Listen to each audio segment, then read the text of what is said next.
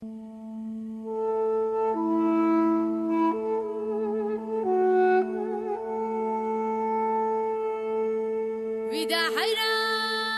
million people amidst a war zone are creating a new society based on principles that are dear to the hearts of many radicals in Australia.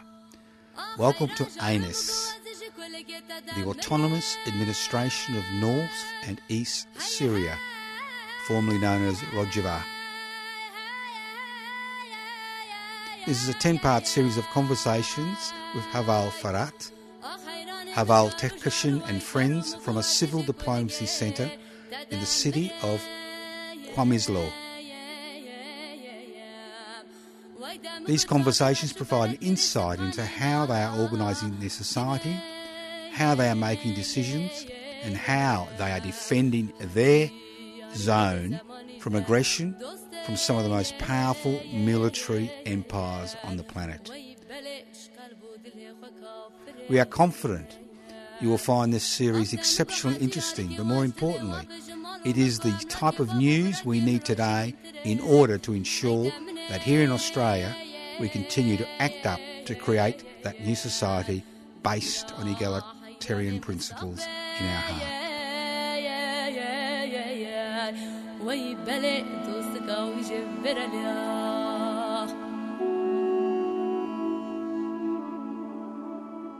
Welcome to the special program, number 7 in a series of 10, with a civil diplomacy centre from the Autonomous Administration of North and East Syria. On the line we have Haval Farat, we have Tekashin, and on this side of the world we have myself, Joseph Toscano. Hello, how are you two? We're great, thanks. Yeah, it's 7 o'clock in the morning there because of the time difference, but we're awake and ready. 7 o'clock in the morning. Forward. Well, look, I'm glad we're your alarm clock. I mean, obviously, all you do is sleep in all day and eat the fruits of the land, I assume. Yeah, I mean, that's all we do here. That's all you do, that's right, while you're dodging bullets and drones. Everything's good, yeah. So what topic would you like to address today? Well, there's two things we want to talk about today. Just a quick story before we start. And then we thought we'd talk about global warming and the ANIS response to global warming and go through that because it's incredibly different to the positivism Western modernist response to global warming. So it will really throw into sharp contrast two different modes of thought. So first, a story. So last night, we got a call in that there'd been an explosion on the other side of the city. And so it was very near the house of some friends of ours. And so we zoomed over there. And this is a family that I'd only been to see 2 weeks before. And they're just an absolutely amazing family. They'd already lost 2 people to drone attacks and war. And we got there, and one of the brothers, again, had been killed by a drone. The drone had flown over and shot his car and killed him. And so it was a difficult scene for me as well because of the family. And there was maybe already, we arrived half an hour after the drone attack, and there was already 200 to 300 people in the street. Trucks were moving past, putting out chairs all the way down the street, and the community would have been there all night discussing politics and ideology and the importance of stopping these attacks on people. You know, that family's lived there their whole lives, and their parents and grandparents have lived in the same place, and they don't have anything. You know, they have a car and a very basic house. So yeah, that was a bit, and Haval Farat in fact knew the family quite well, so that was a bit difficult for him. So yeah, we hope. Are these drone attacks targeted, or are they just randomly terrorising the population of the Autonomous Administration? They are targeted. I understand from military connections that Putin has granted Turkey the right to use drone attacks on us. It seems they are attempting to attack military targets, but they don't always hit them. This particular family are very active in the revolution. So it may be that they did intend to hit that person. We don't really know.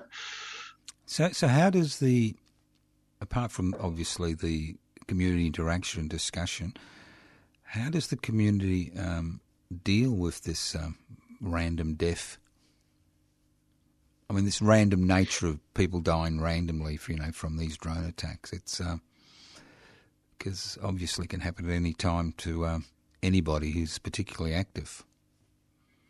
Yeah, exactly. Living under this threat is it's nerve-wracking, and it has its effect on the people, because people who aren't involved in the revolution get killed as well, bystanders, and they just get the wrong targets and things like this quite a lot. And of course, they do intend to create fear in the community. The response to problems like this in the community, because as we've discussed before, it's a very strong community. There's very, very strong friendship. It's the community we all want.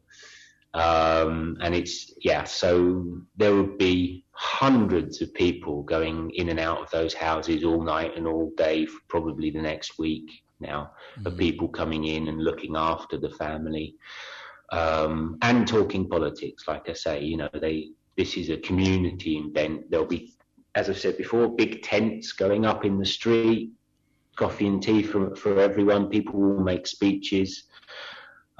This is how the community reacts to it. They get involved. You're not left by yourself if you've had a hardship like this. The whole community will be in your house whether you like it or not. Yeah. They will look after. So, how frequent are these attacks in the autonomous administration region? So for the 2 years that I've been here, there's been maybe a couple of attacks, but in the last month there's been 4 attacks as Turkey are preparing for, as far as I understand from my military connections, Turkey are training the Syrian Free Army, the Free Syria Army, who are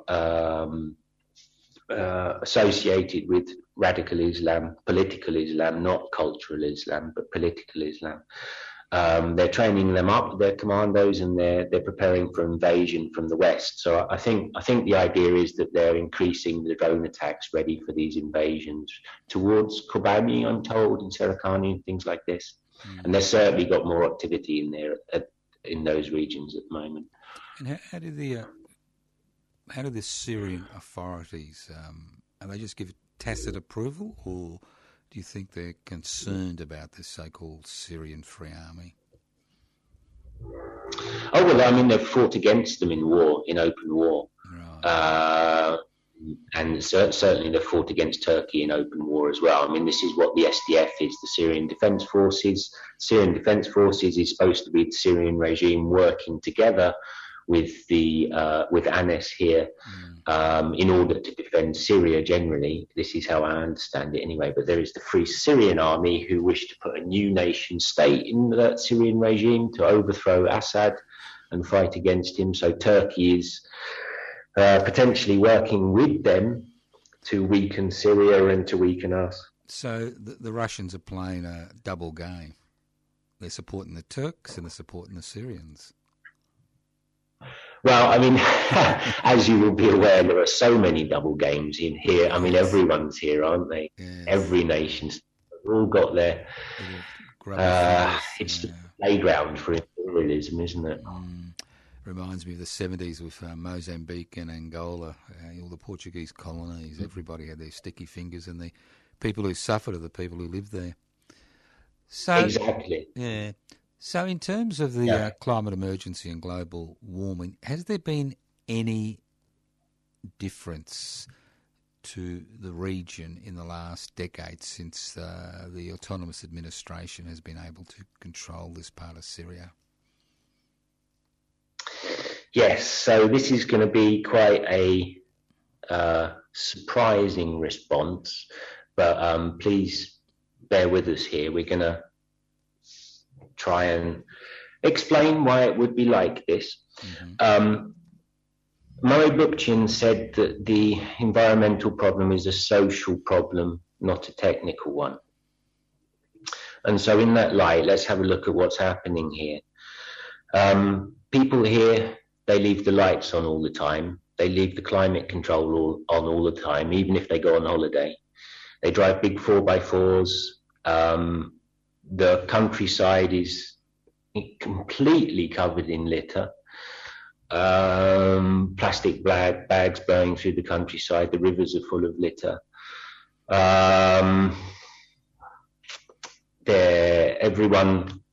People eat meat, but they don't have, any concept of how that affects the climate. And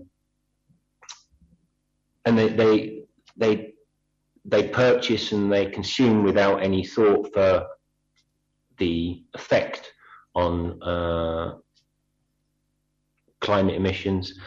And they use chemical fertilizers on the farming land without considering that.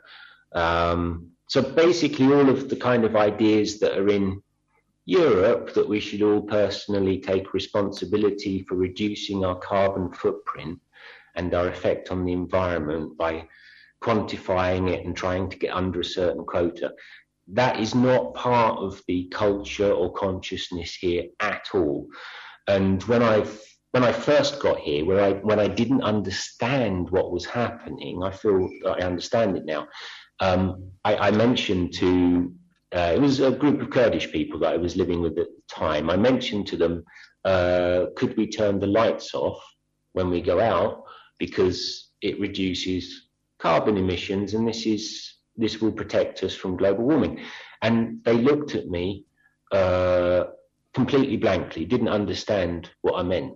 Mm-hmm. Now, this isn't because they don't understand the science, and this isn't because they don't believe it's happening. They just have a completely epistemological different approach to it. This was a huge surprise when I got here, because I've been doing all the kind of environmentally good things from Europe. Like I didn't fly in aeroplanes for 10 years, for example. I was really trying hard to actually be a good environmentalist.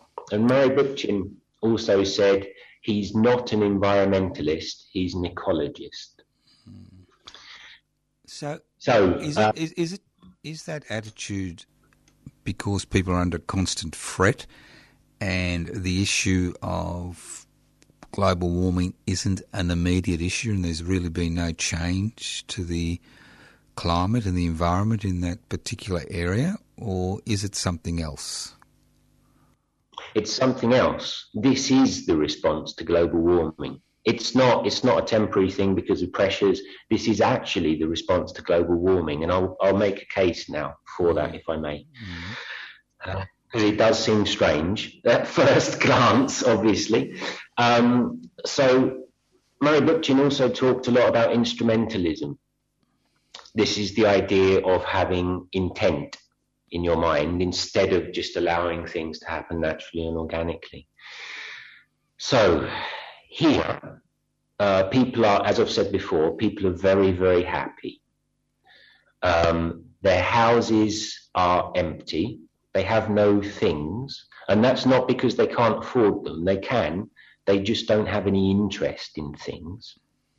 Work is not an important thing here either. It's not a central pillar of ideology at all. People don't work hard. People are happy because their houses are full of people, and you can see the enormous joy that comes from real love and friendship in community. So you understand what I'm saying here.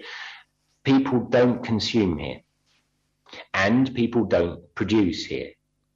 So all of the environmental destruction that would be caused by the industry of creating things for the mass consumption market. That doesn't happen because of the culture here, because it's more focused on people. Now, so production is incredibly low, consumption is incredibly low. Also, people are incredibly happy in their communities.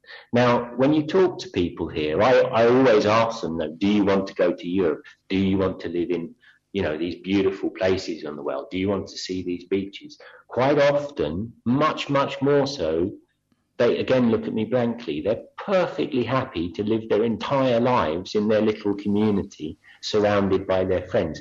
They won't fly in aeroplanes as much. Meat is consumed here, but actually it's a very small amount of meat. Abdullah Öcalan has said that we should stop eating meat. He said the unnecessary slaughter must end, and he's a vegetarian as well. So the case that I'm making here is that the people do not quantify the environmental damage they're making and attempt to instrumentally reduce it. What I'm saying is, because the ideology, the society, the culture is naturally happy, all of the destructive things that capitalism does in terms of maximization of production and production of all these pointless trinkets that everyone buys, that doesn't happen here naturally. So the culture here will naturally not cause climate change. Now, I'm not saying I've made that mathematical. Look, I'm exactly. Yeah, but I think but is the community, are they people thinking outside their own administrative zone? Because obviously there are many communities in the world in a similar situation who are actually not contributing to the problem. But is it having an impact on agricultural production, the ability of the community to feed itself? These type of basic necessities. Has the climate changed? Has the temperatures increased? Or has nothing changed in the past decade or two? Sorry about that. Someone just came in. Yeah. You're asking if it has actually had a real effect here. Obviously, your community, or the community we're talking about, is making minimal impact on global warming, but the rest of the world is making up for what they're not doing. I mean, consumption for consumption's sake, production for profit. That's the mantra. That's the global mantra. So, is what the rest of the world doing having an impact on the environment and the ability for this community to be self-sustaining, at least food-wise? Well, as I think we mentioned last week, we're entirely not self-sustainable. But I'm talking about food-wise. Yeah, food-wise, we're not self-sustainable either. I mean, one of the other effects here is that everyone tries to get everything from friends. So when we do become self-sustainable, when we do change the wheat fields of Rojava to a variety of food, everyone in the cities and villages will always try to get local food. Now in Europe, that happens because of a mathematical concept that will be better for climate. Here it's like this because everyone wants to talk to their friends to get things done all the time. So again, when that happens, there should be much lower food miles, not because there's food miles being measured, but because the friendship is causing it to happen as well. But we do need to get to the stage, we do want to get to the stage where we are producing food locally. But you know how terribly difficult it is here. We basically live in a desert. We have to drill down 100 meters to get water. So it's going to take time to repair all the damage that was done 50 years ago when they cut down all the trees and it took the water table 100 meters lower. It's going to be a lot of work, but people are doing it. People are planting trees and stuff. So, all right. So, does that mean that there's been no impact on the region as far as global warming is concerned, or has there been an impact and people are being forced to confront that impact? Well, I mean, Al-Hassi degrees C last year. I think it was officially the hottest place on the planet. So we're definitely feeling the effects of global warming, if that's what you meant. In terms of, are things changing here? Because of a consciousness about global warming? I don't think they are, because people aren't particularly conscious about global warming. How about a consciousness of things changing, the climate changing, agricultural production changing? I mean, people must be conscious of what's happening in the places they live. Or you don't think there's that consciousness is there? Well, actually, in my experience, people don't talk about climate change here. Mm-hmm. When I mention it, it doesn't seem to be a thing they're concerned about or particularly talking about. They're aware that it's getting hotter here. They're aware that it's more difficult to get water. But when I talk about climate change, people don't particularly respond about it, actually. That's the way it is here. And in fact, when I talk to people, it's interesting, because to you and I'm sure, the vast amount of rubbish that is in the rivers and the fields here, this is a very ugly thing to us. But other people here don't seem to notice it. Well, I've been in situations where that's a fact. There are parts of Australia where that's a fact. But do people notice that it has a consequence in terms of their water, their land? I mean, it just seems to me, I can understand because, you're a culture which is not based on, Western concepts of profit for profit's sake and consumption for consumption's sake. And obviously the footprint you leave is almost negligible, almost invisible. But in terms of the local environment and local changes, whether you attribute them to global climate change or not, there's no consciousness regarding that these changes may require a response? Well, actually, Jebel Ferhat's just come back. He popped off quickly to do something. Let me put that question to him. تفنكر. Germhi global. Kessler, Fendikin Chia, Fendikin ku mesela Chidikin, Bandor here. He said, Germhi global, and Jifartnakin or Femnakin. چاوه تنه زانگه درس هي و بگشتی وکی جفاک زیدان نزانه Okay. Very interesting. Apparently there's a course at the university in global warming. I'm going to have to check that out. You're behind the times there, Tekishin. Sorry? I said you're behind the times. They've actually outstripped you. You're not keeping up with developments. Jebel Ferhat also says that in general, the society here, like I said, doesn't know what it is, doesn't pay attention to it, doesn't connect the increase in temperature or the other effects here, like the reduction in the water table, with a global climate change problem. And this is my experience as well. What I would say about that is that whilst Bookchin said that it's a social problem, not a technical one, I think once you start trying to make it a technical one, it actually starts destroying the possibility of the social solution. Because the technical one is to think mathematically, to think with positivism, and then try and impose restrictions on people to control their quotas. And this way of thinking is completely diametrically opposed to the way people are here.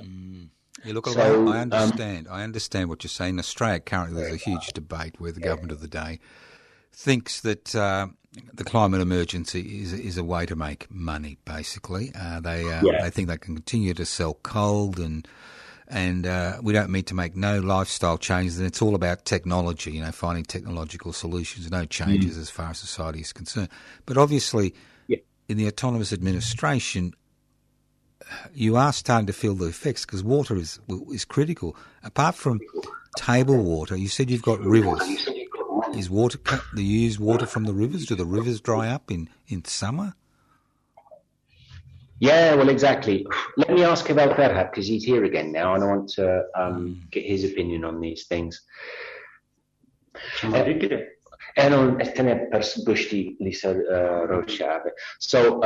Heval Ferhat is saying, that actually before Turkey dammed the rivers, there wasn't such a big problem.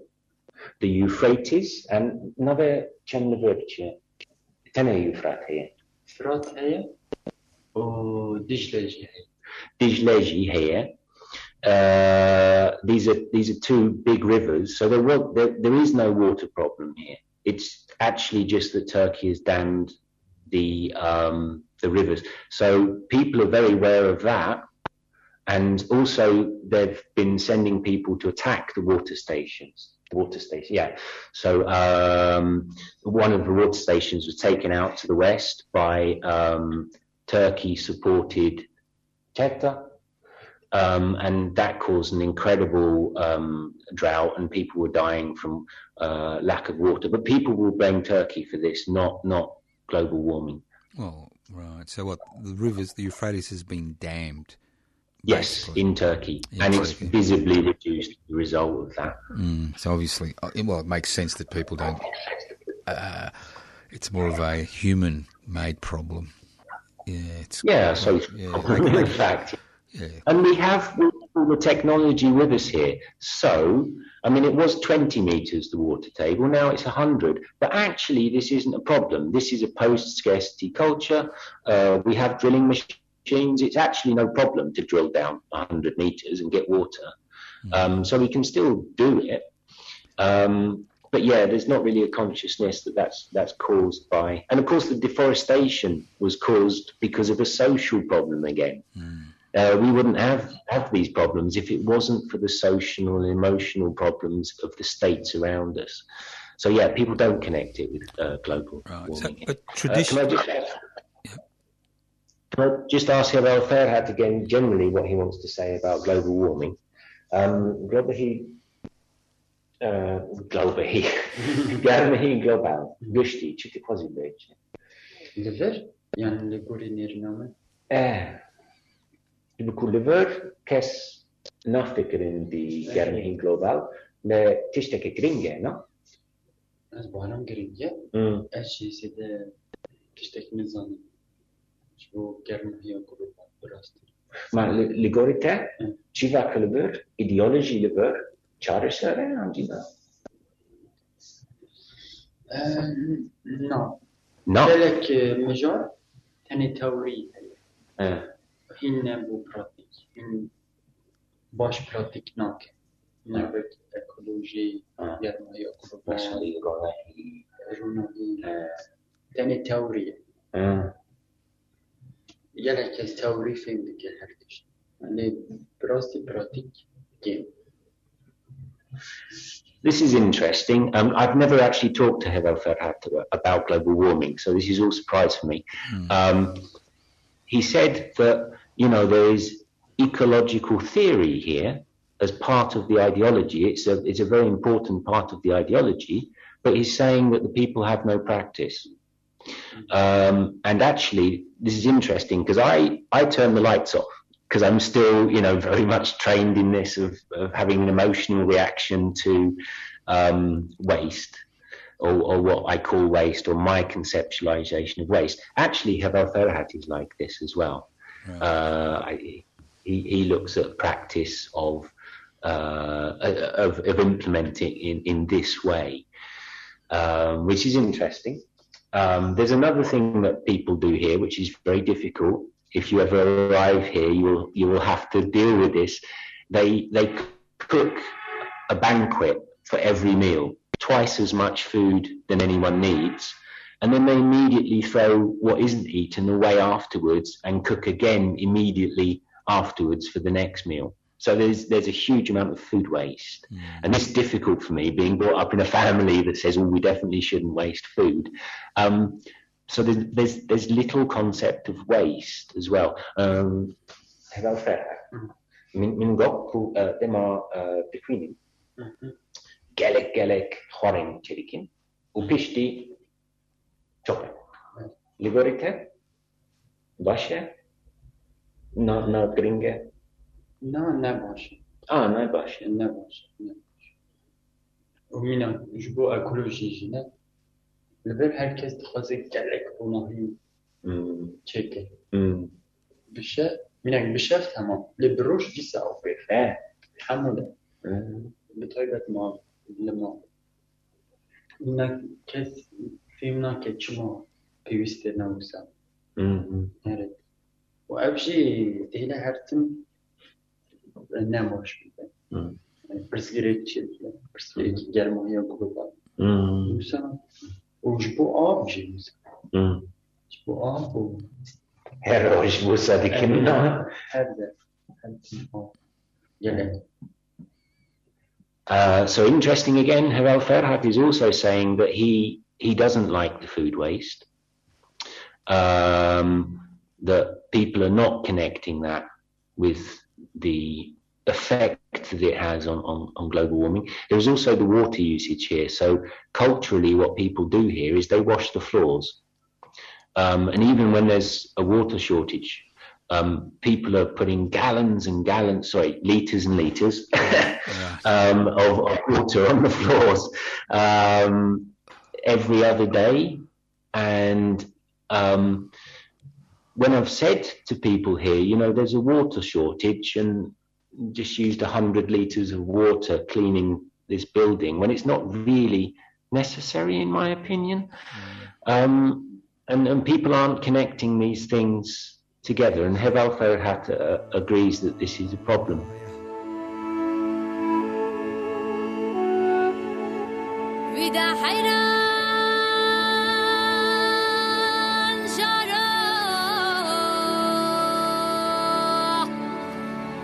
حيران جارم قطعني ناس انديا هيا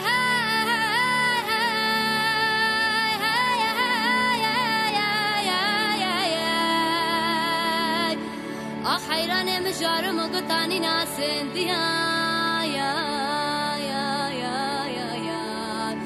وي بلا والله مقمالا بارك رجلك شاشكونا ناولا بابو سبيدك اجبر فيك باكا فيا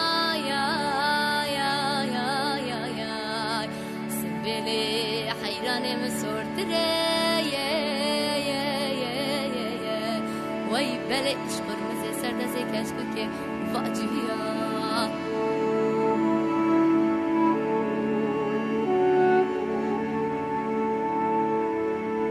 ودا حيران جارا أخدم قجاك جودي لمثل السلام هيا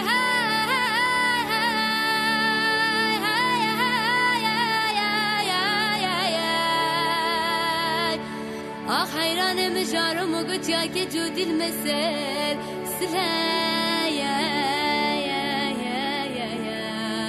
وقت ما قلت اشتقى سلوب يا مقابلها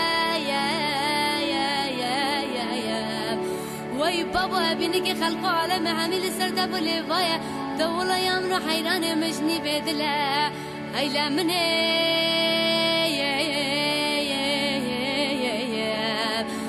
بلا حيران بالصعبة وي بلي دوست قاوي جبر اليا Ay derabe geç kuki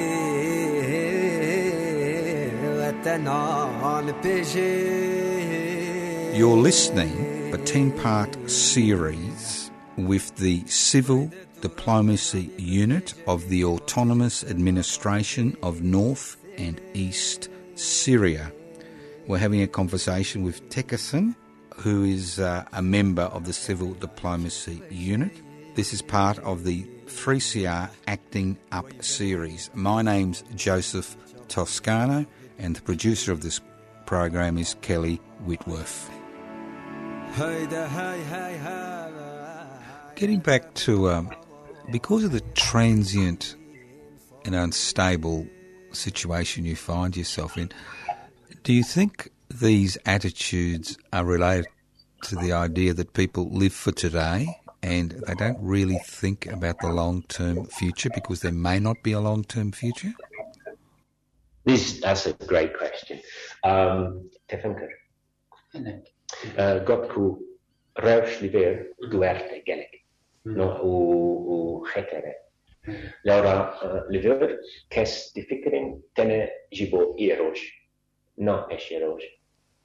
Belki, Ulsan. Lizanin Kursano. Nifsat. So, absolutely, yeah. People live for today. Heval Ferhat said that people live for the next half hour. Yeah. I can understand why you were laughing. But it's true. It's true. Yeah. He says it's the Middle East. This is the way people are here. But that is a very big part of the culture that you've just unearthed there, which is of great importance. So people don't wear seatbelts in cars here. Motorcyclists don't wear motorcycle helmets. People walk out into the road without looking. This comes down to instrumentalism again, actually. They're not planning. There are no plans here. People go with the flow. And their reaction, their work, the things they do is very much more reactive to what's happening around them. So they never know. You can't ask Heval Ferhat, what's your plan for the next 3 days? Because Heval Ferhat has no idea what he's going to be doing for the next 3 days. But that's the culture. That's not a mistake. That's the culture, and we want to keep it like that. El Bashe, no? No, this is something good. But yeah, you're absolutely right that in terms of, if we wanted to make a 3-year plan for contributing less to climate change in a positivistic way, that's... Peki bakış. Ah. Minak, liver, nabikişti Suriye. Rojava, okay. Bakuru Rushlat. Yani jideri çayı Afrin. Fabrik nine. Gelek tiştin birçok tane henüz bu bandura negatif. Germanya global. Mina. Fabrik nine, derya menzil nine.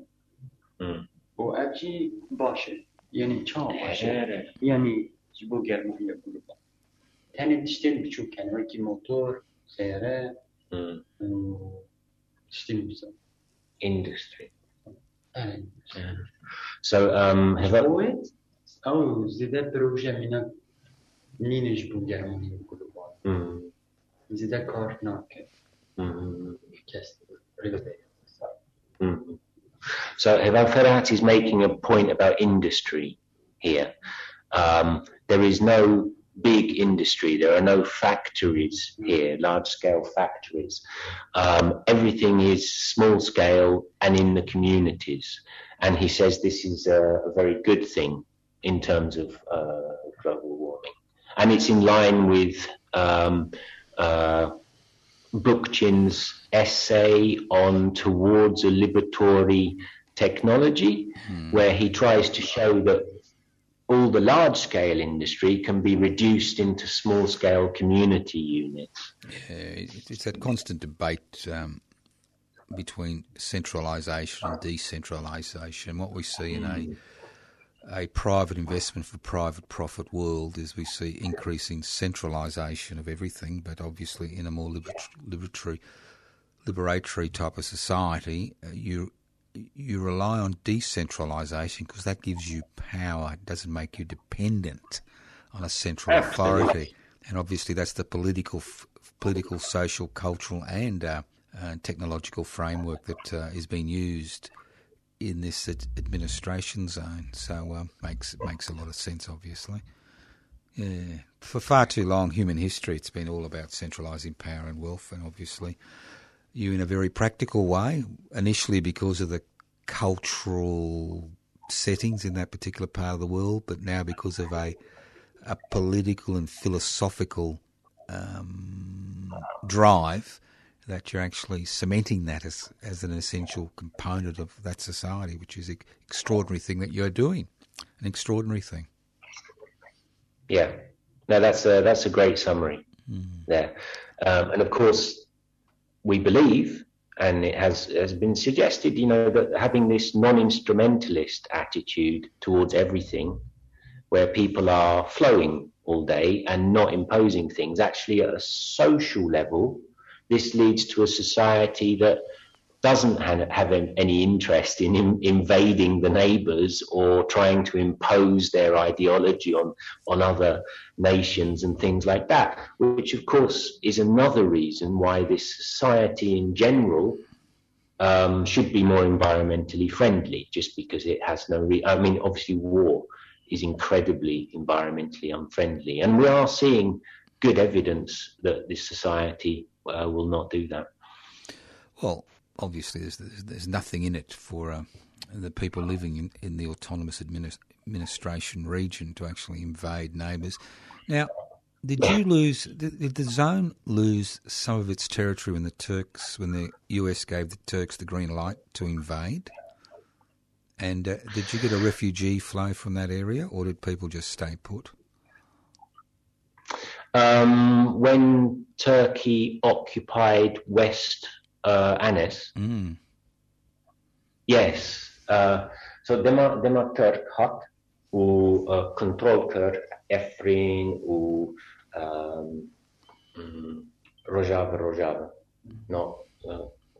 Efrin u Aleppo kontrol dikin gelek voilà gelek çalbeji refugee hat eraste u der refugee hene gelek jibo. Yeah, so certainly there was a large refugee flow, not just from the west when Turkey invaded and still controls the cities of Aleppo and Afrin and those places, but actually there's been a general refugee flow into Rojava generally, which is, obviously put stress on everything here as well and created artificial situations of scarcity that the post-scarcity society is trying to deal with. And actually Heval Ferhat, I think, has been to these refugee places. Obviously here we welcome all refugees, and because as it was mentioned last week, this is not a productivism society. We don't analyse them in terms of what their profit contribution could be to our society, so they're just very much welcomed.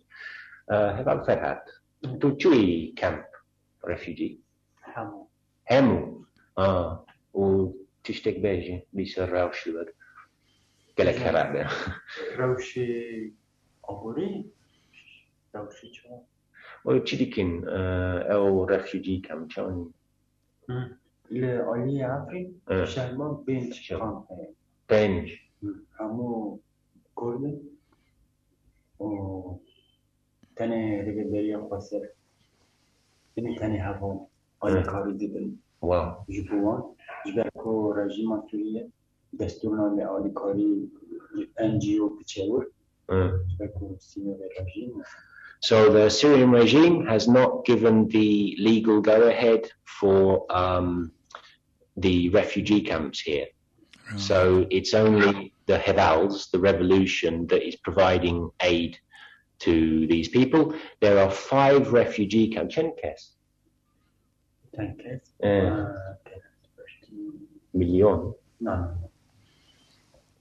همو بنابر جعفری لپنج کام مزن هیا وسا از تام نظام چند کس براستی So we don't really know exactly how many people are in, but there's 5 big camps just around Afrin alone, and we are providing food and water to these people. Yes. Because you're not a sovereign nation state, obviously you've got no intention to be one, are you actually able to elicit any support from the Red Cross or the United Nations, or is the burden left on the community as a whole? I know you don't see it as a burden, but I'm saying the the fact that people got to be housed, fed, put in a secure environment, and the list goes on and on. Yeah, you're absolutely right. Because we're not a sovereign nation state, we cannot make the contractual required agreements with NGOs in terms of safety, security, and assurances for them to come here and work very much. There are NGOs here. Right. Yeah, there's a lot of NGOs here, but the relationship and the arrangements are very, very difficult. So it's really just coming from the revolution, mostly the provision of services for these people. Yes. And the situation in the refugee camps is very difficult as well, because of another factor, because it's not just refugees in the camps, there are ex-ISIS people in the camp as well. Mm-hmm.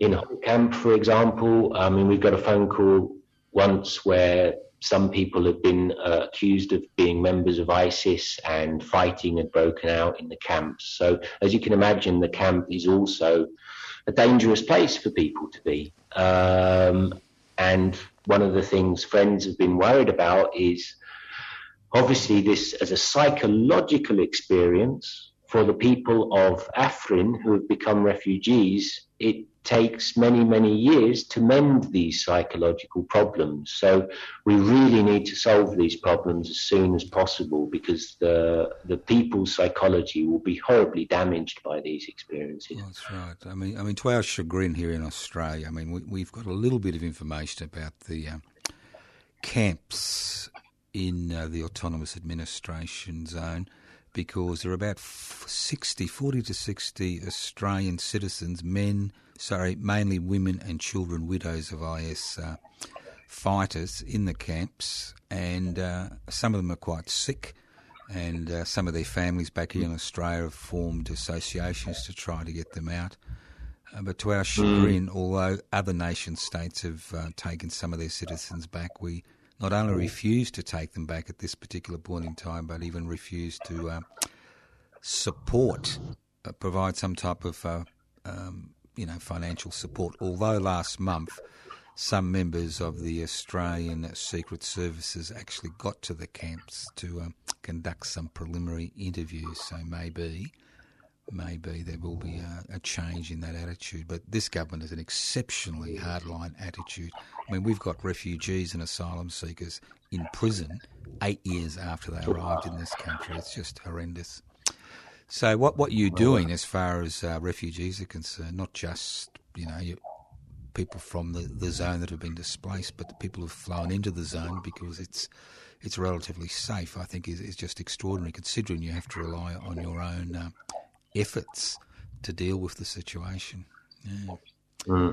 So could you convey our thanks to Haval Faret for looking after these Australian citizens, because most of these women and children, were just forcefully taken from Australia, as brides of the Islamic State fighters, and just find themselves in this terrible situation with no support from the government itself. And these are citizens, people born in this country, not just permanent residents.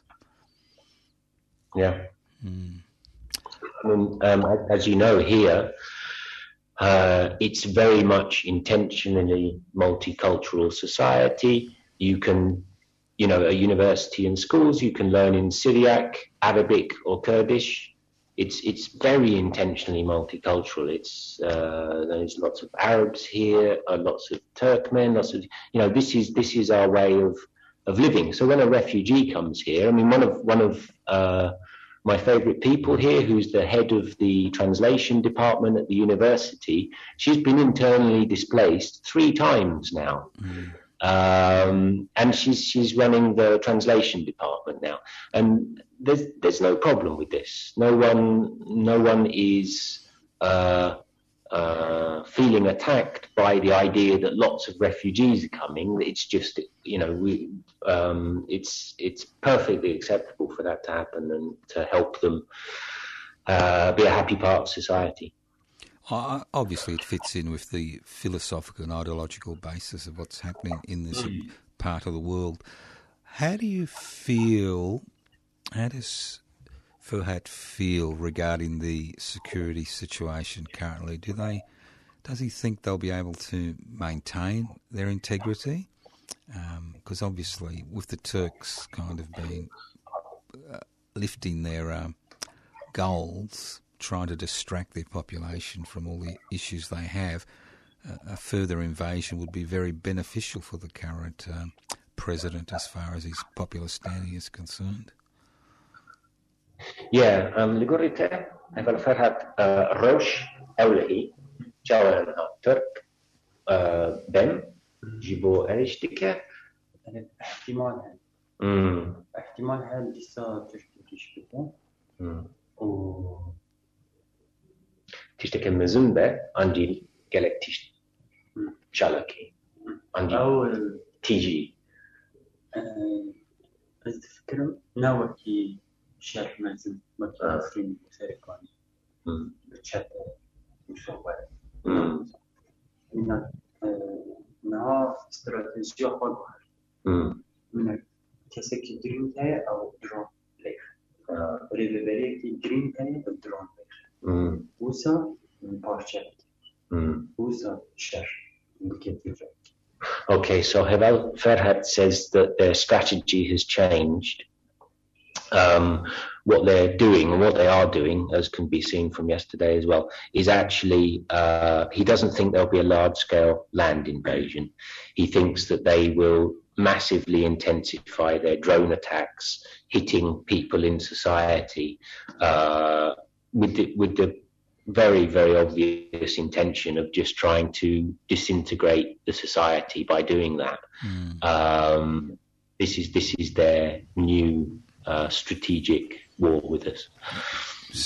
Sapping your will to survive by increasing casualties, which is actually, it's, in many regards, it's much worse than a short, sharp battle in many regards, because obviously they want to terrorise the whole population, not just deal with the armed groups that are defending the autonomous zone. To make a wedge between the Havals and the rest of the community, but the rest of the community says, "Oh well, is the cost worth it in the long run?" Yeah, it's a particularly nasty strategy which all colonial kind of empires have used for a long, long time. So, how do you both feel about the future? I know it's a big question, but because you're trying to survive day to day.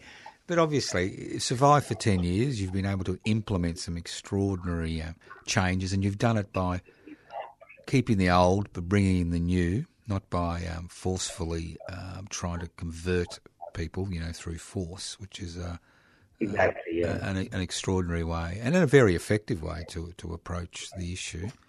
So it's been it's been an extraordinary period, I think, in history, and I think in human history. And I think it may be. Look, I know this sounds a bit over the top, but it may be that what's happening in there could be an example for other people around the world, and that's why we're doing this series, not just to understand what's happening there and how you've been able to implement these changes in the midst of a war zone where you're facing constant hostility and refugees flooding in, but the fact that you're able to continue living in this way and expanding it, and hopefully this provides some type of positive example to the rest of the world. I assume that's the role of these civil diplomacy centres which are springing up to spread the story about the autonomous administration of North and East Syria to the rest of the world?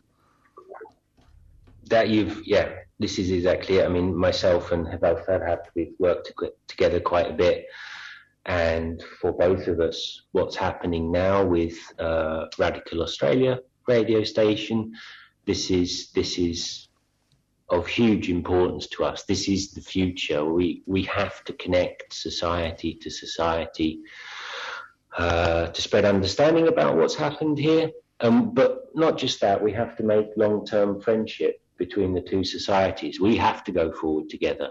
So in terms of the future, yeah, you've very well summarized what both of us think is this. I mean, this is not a military society that intends to spread its ideas by invading everyone. It's the opposite.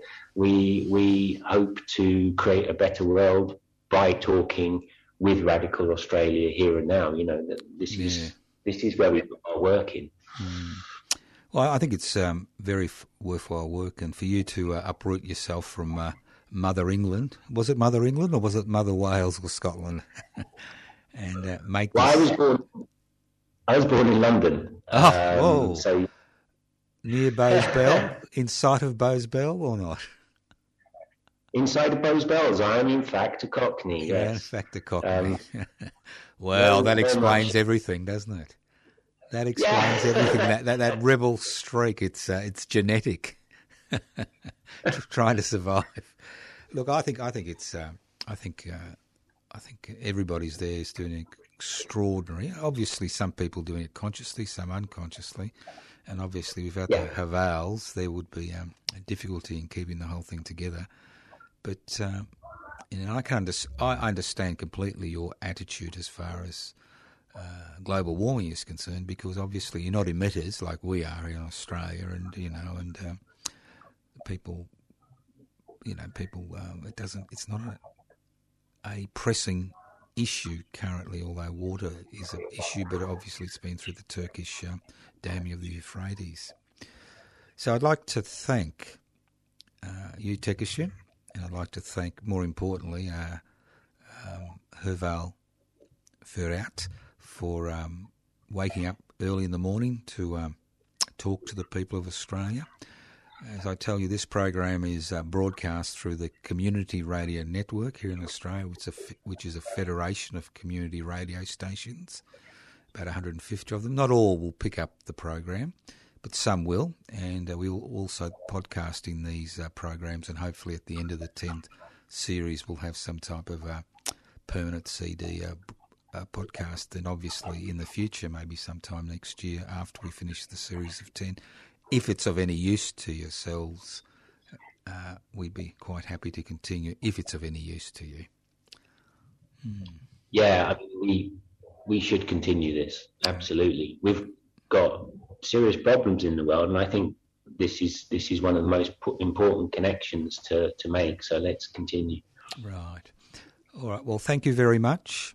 Look after yourselves, and hopefully at the same time next week we'll be able to make contact and do Series 8. So you've got 3 subjects to think about between now and Series 10 to give us an insight into what's happening. And it's exceptionally exciting to see what's happening in your part of the world, because you're putting into practice theory that most people have felt was impossible to put into practice. So that's the beauty of it. All the best, and we'll talk to you in a week's time.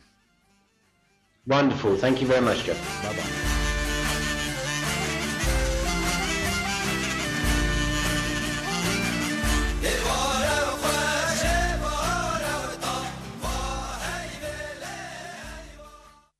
Nafti kes gerne hinkloken in die tistek wel kringen, no? Nafti gerne hinkloken tistek. Oh, I mean,